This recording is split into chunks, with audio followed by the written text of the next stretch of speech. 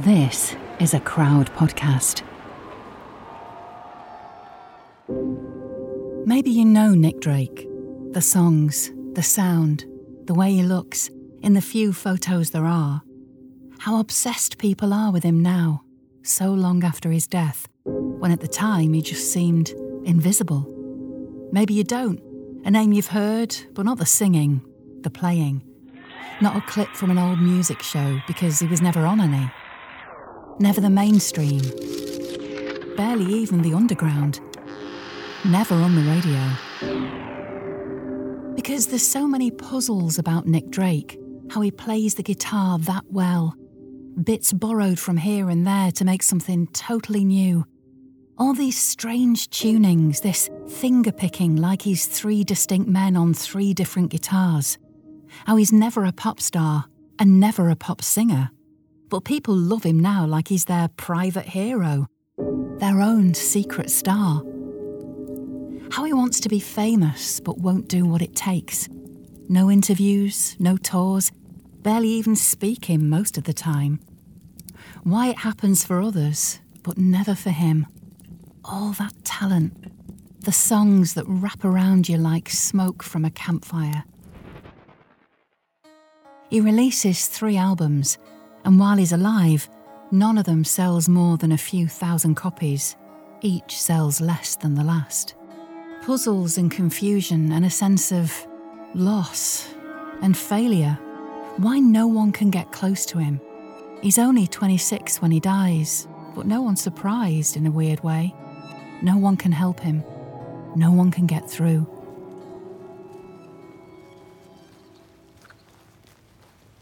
So here's what you need to know about Nick Drake. He's tall, skinny, silent. Black suit jacket, white shirt, black hair down to his collar, over his face, pale skin like a kid who's never been in the sun. A willow tree, stripped of its bark. He's posh, proper posh, public school in Cambridge posh. When you hear him, he sounds like a Pathé newsreader, like an acquaintance of the royal family. One has one's reservations. You never say I when you're that posh. You say one. In moments of stress, one forgets so easily. The lies, the truth, the pain. That's Nick on this old cassette tape they found years later. He's not rock and roll, and he's got nothing to rebel against. He's from money. His parents love him. He's got friends who adore him. The music? Like a walk with a spliff on a summer's evening, out in the woods, in the fields.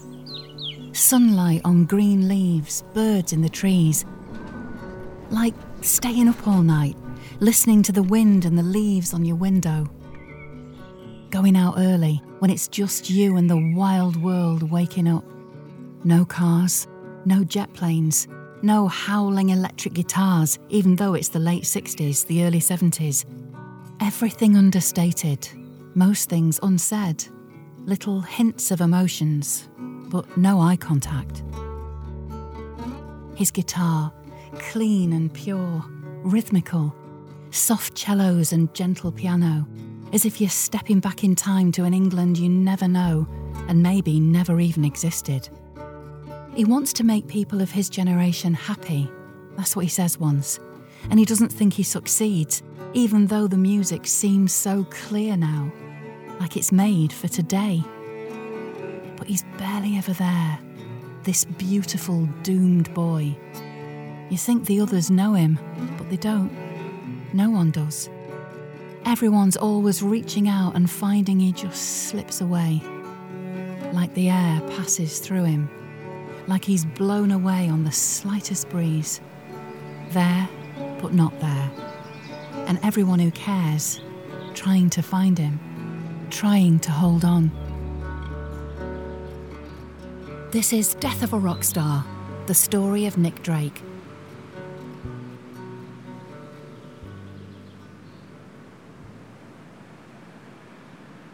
This is the house where it starts, where it ends. It's called Farleigh because it's big enough to have a name, not a number.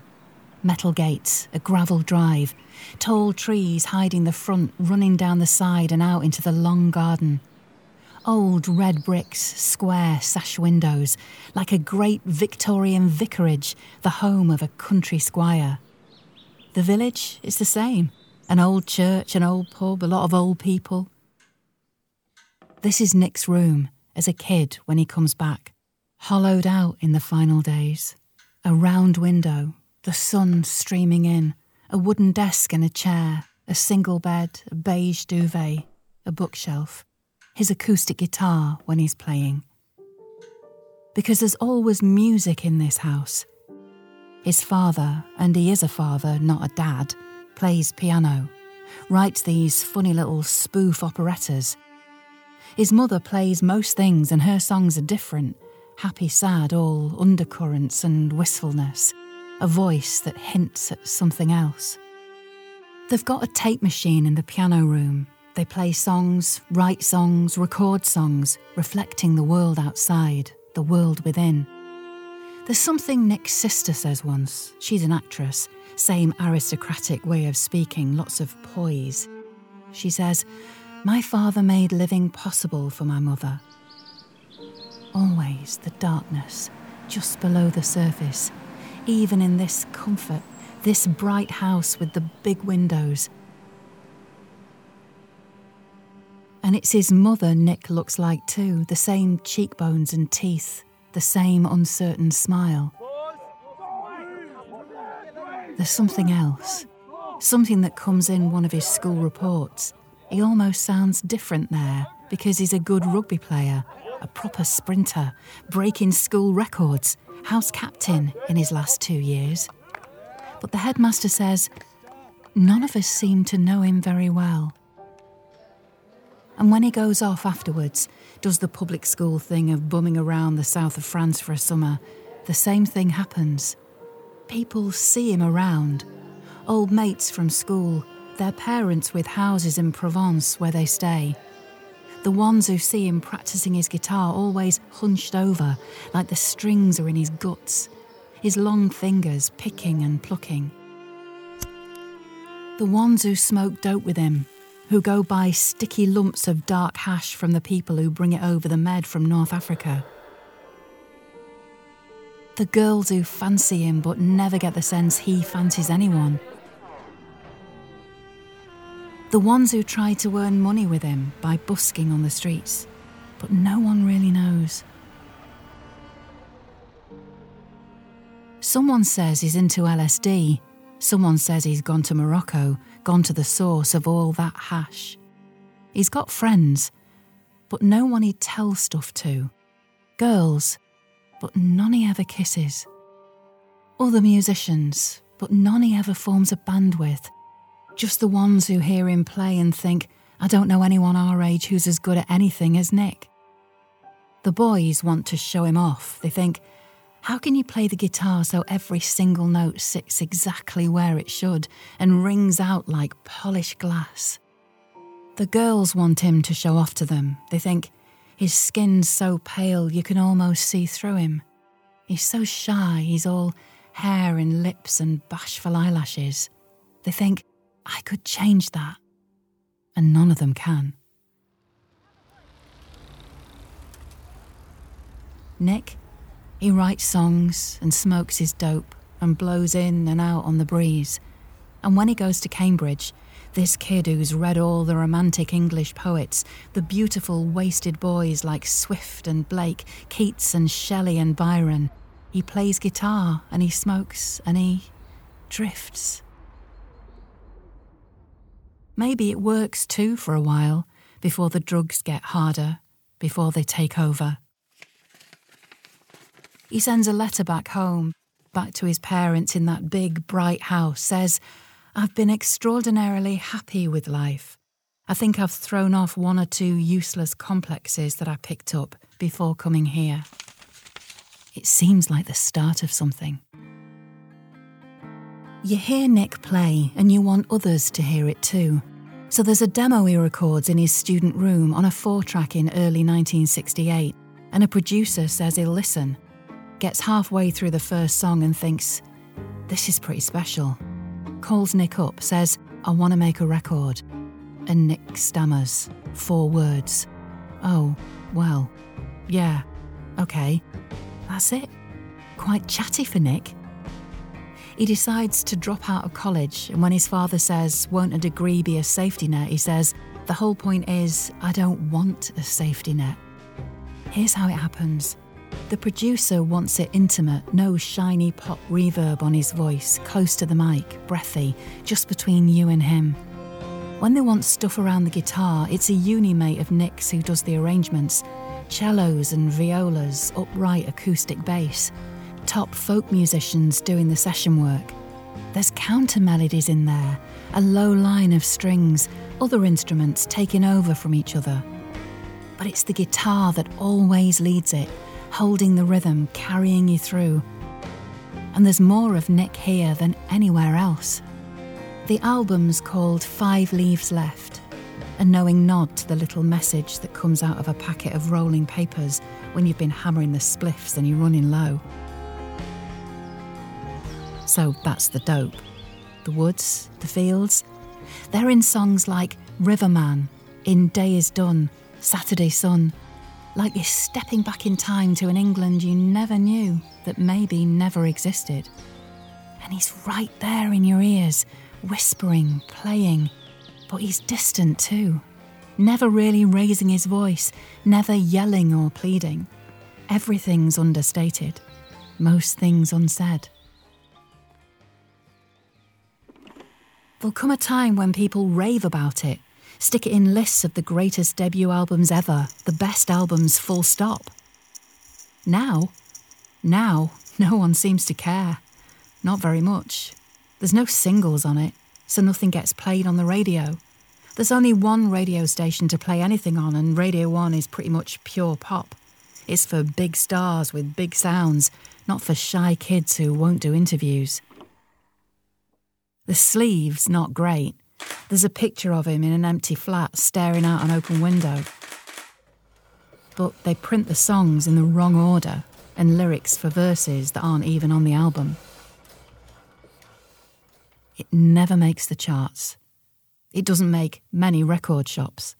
Even his own sister doesn't know her brother's got an LP out until he walks into her room, throws a copy down on the bed and says, "There you are." So he smokes his dope and sits in his London flat and stays in his own head, staring out of windows, staring at walls. Here's how it's meant to work.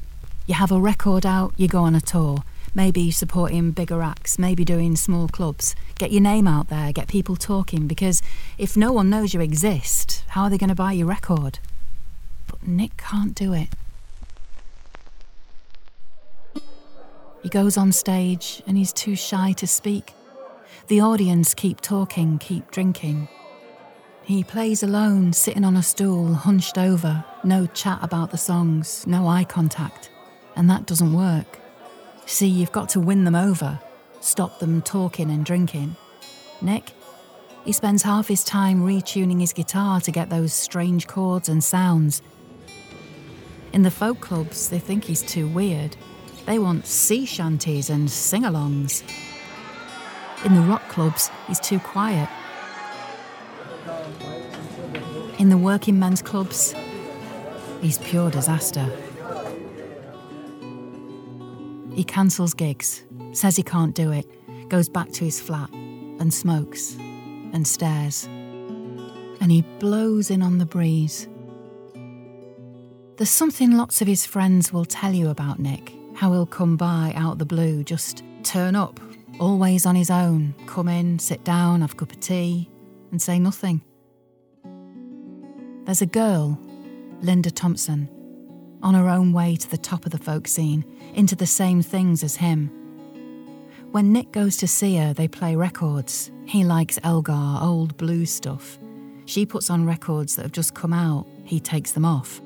And when he leaves, without saying goodbye or thanks or ever a hug or kiss, she gives him a 10-shilling note to get home because he never has any money. Love?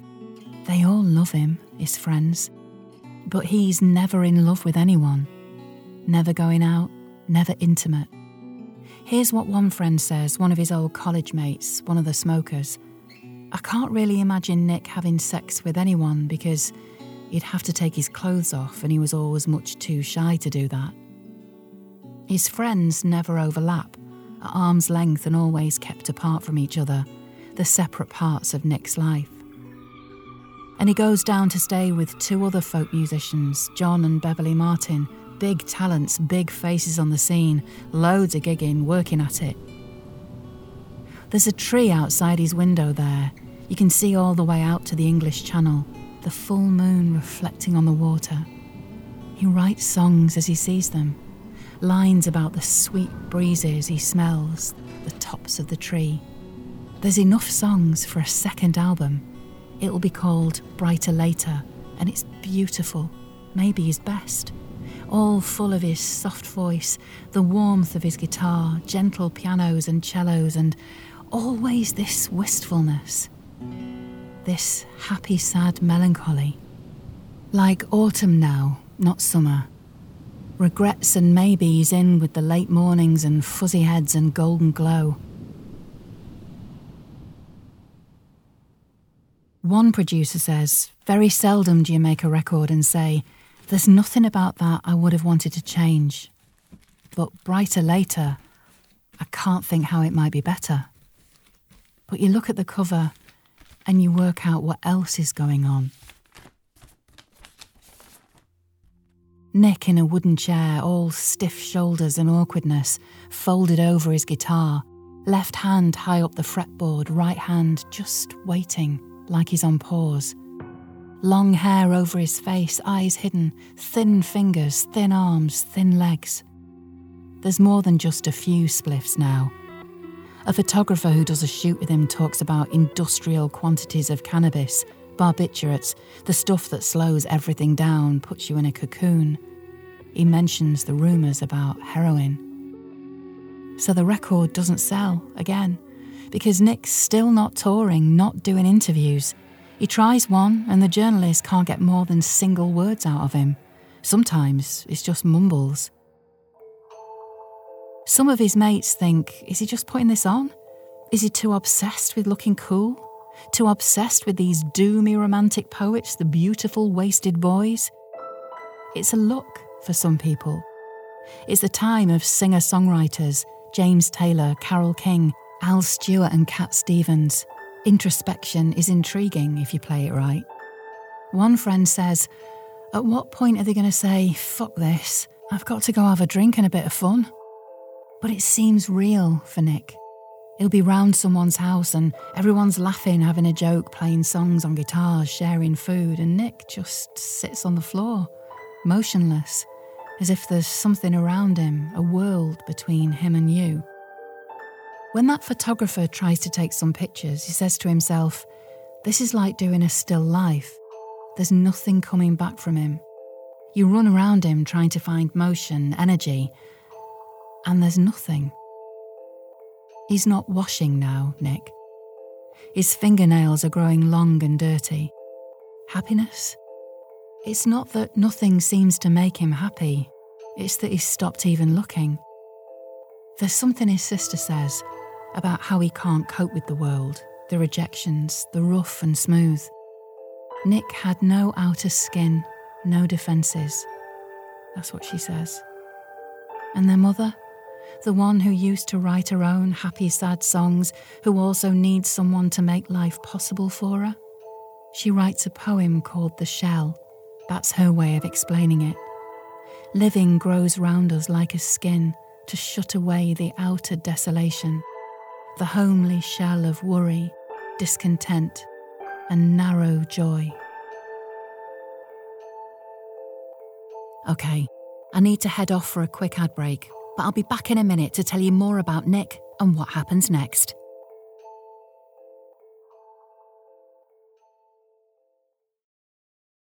This is an advertisement from BetterHelp Therapy Online. Hello, it's Tom Fordyce here. I'm one of the writers on Death of a Rockstar, and I do hope you're enjoying the series.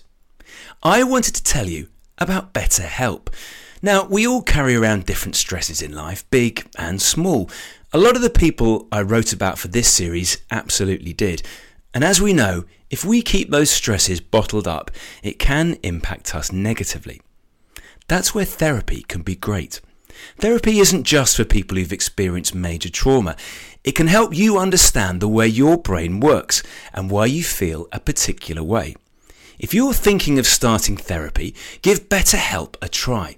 It's all online, designed to be convenient, flexible, and suited to your schedule. All you need to do is fill out a brief questionnaire to get matched with a registered therapist. And you can switch therapists anytime for no additional charge. With over 1,000 therapists in the UK already, BetterHelp can provide access to mental health professionals with a wide variety of expertise in mental health. Rockstar listeners get 10% off their first month at betterhelp.com/rockstarpod. That's betterhelp.com/rockstarpod. Welcome back to Death of a Rock Star, the story of Nick Drake.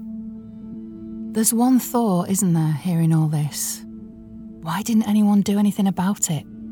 But this is the thing. Lots of them try. His father writes him a lovely letter.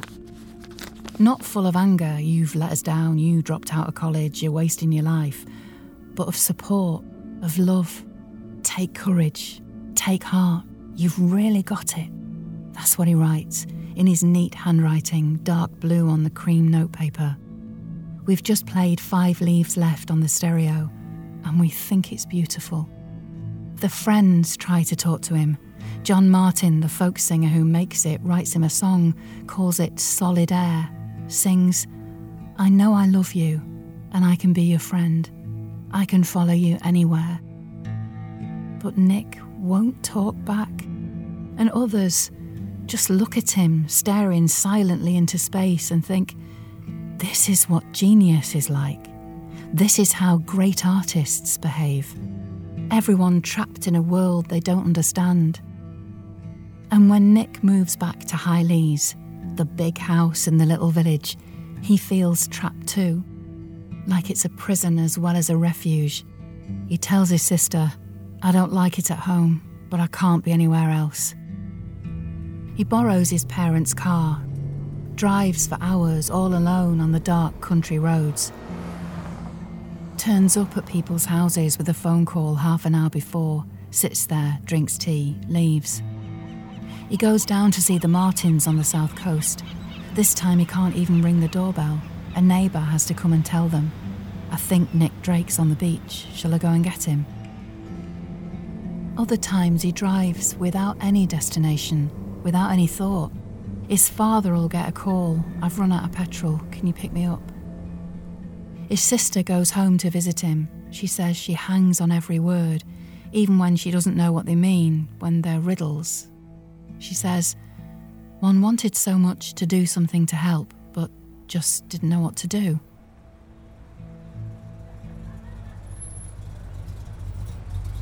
He's on 3 types of antidepressants now, strong ones. Ones that don't so much calm you down as dim the light, put you on standby.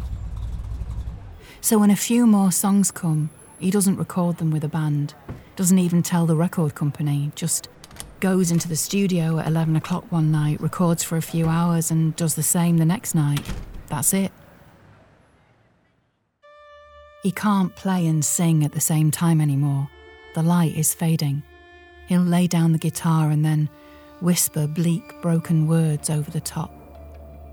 There's a song called Pink Moon. He sings, Pink Moon's gonna get you all. There's another called Black-Eyed Dog, the same way as Churchill used to describe his depression, his lost days, his dark nights. You don't need to know how someone is when you hear a song like that. It's there in front of you. And he sings how the dog knows his name, how it's at his door, how he's growing old and doesn't want to know. He drops the master tapes off with the receptionist at the record company, doesn't say anything about them. And when it comes out, the press officer writes an open letter on the cover.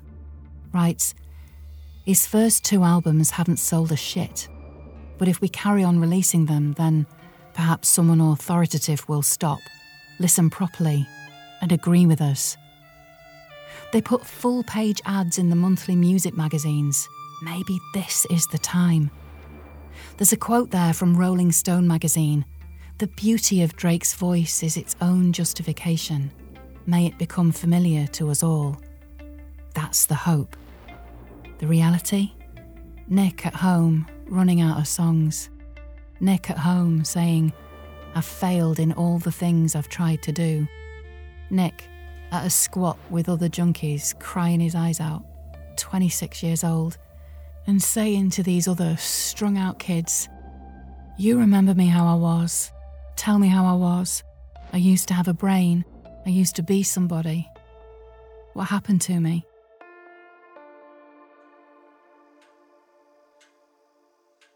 It's 3 days later.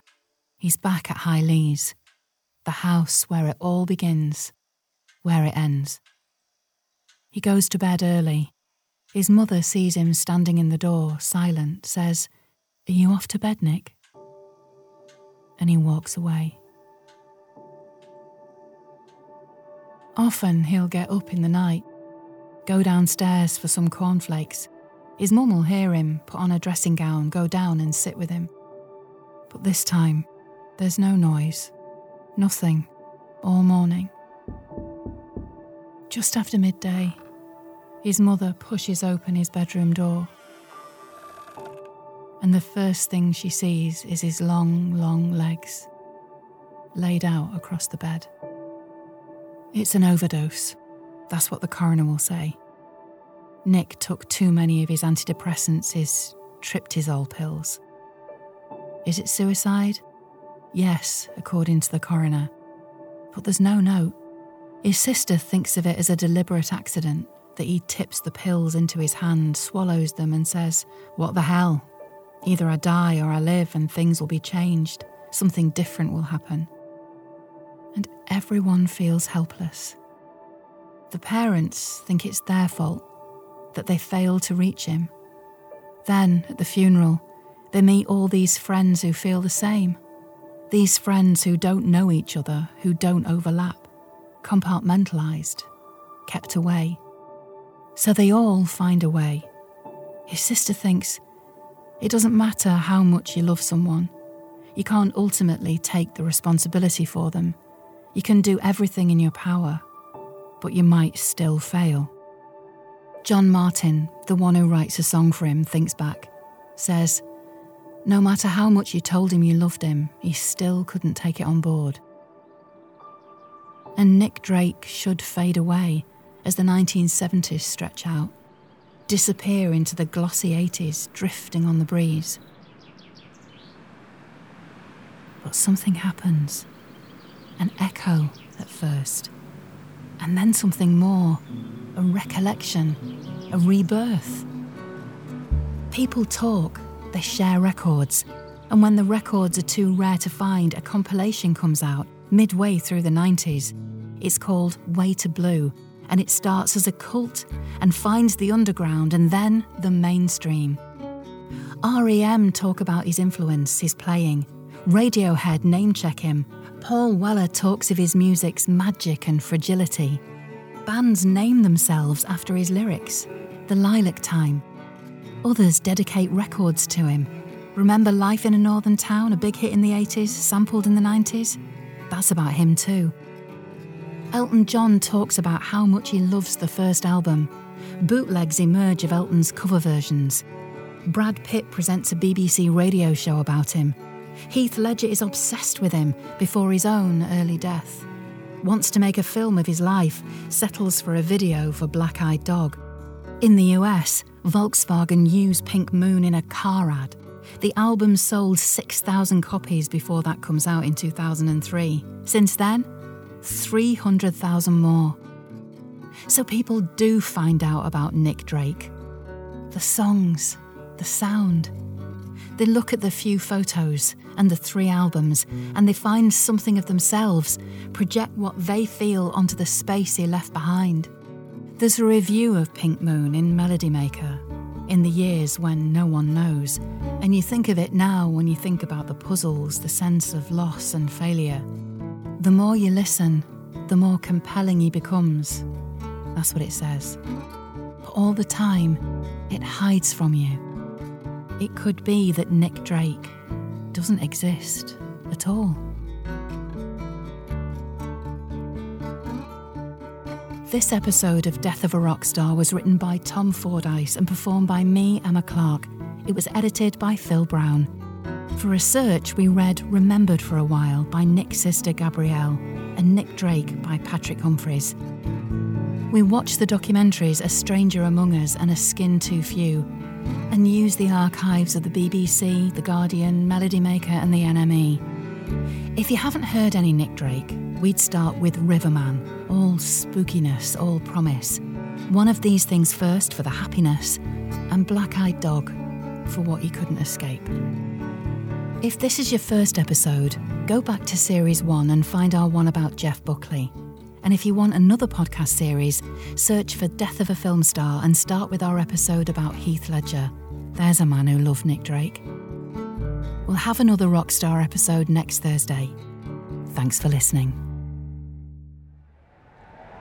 Crowd Network, a place where you belong.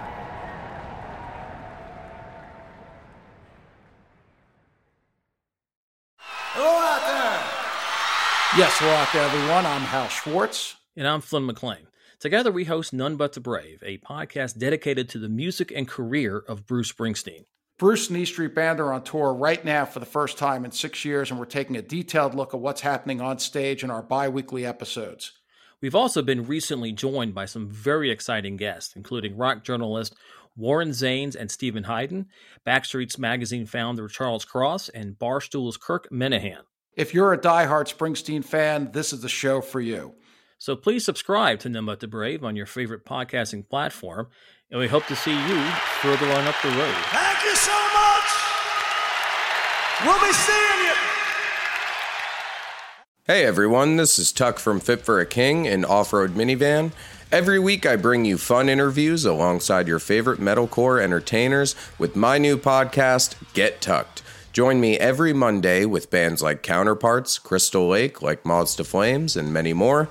We play unsigned and undiscovered bands, deep dive into each artist's history, and of course provide the greatest breakdowns in current metalcore. Tune in to Get Tucked every Monday, out now through Sound Talent Media.